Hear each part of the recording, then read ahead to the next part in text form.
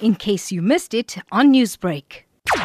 When patients arrive, and we know that this particular patient has arrived from India, and they've identified what is called a variant of concern. And the reason why there is concern is that when you look at the mutations on this particular variant, that the mutations can lead to possibly increased transmissibility as well as evading the immune system. So that's a variant of concern. We do know that this is probably one of the dominant variants in India. We've seen the events that have occurred over the last few weeks, and it's possible that this particular variant may well have an increased transmissibility and affect the immune responses. So therefore, there is concern about this particular patient, and it's therefore important that we sequence the virus from this particular patient to really understand what variant this could possibly be and act appropriately. However, one can act on this particular patient regardless of the variant, because it's really critical to make sure that this patient is isolated, or that whether that be in the hospital or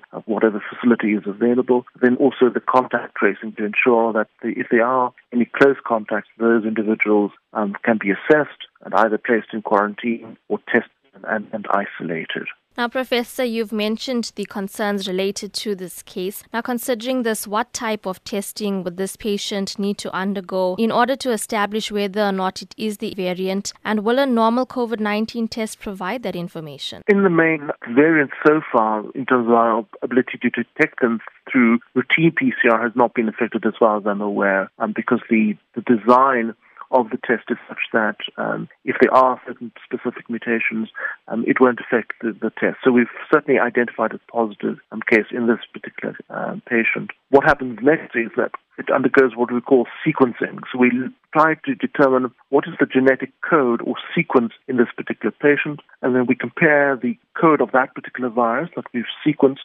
to other viruses and see where it fits into the scheme of things. And that's how we would identify whether the variant in this particular patient is the one that is currently thought to be the main circulating variant in India. Professor, we know that there are multiple variants around the world. One would assume it would be very difficult to control its spread. I think that's an important point. So the movement of people obviously means the movement of this particular virus. So yes, it's not only in this country that this variant may well start to be present. It's found in many other countries as well, including the United States, the UK. Yes, it's always difficult to know how to manage those particular scenarios. I think the Department of Health will probably pronounce as to how they're going to manage people traveling from India. Would it be, for example, placing people in quarantine or isolation, depending on what the results show, or, for example, options around preventing people from specific areas, such as India, not gaining access to South Africa. You're quite right as well. To point out that there are other variants, and other variants are not of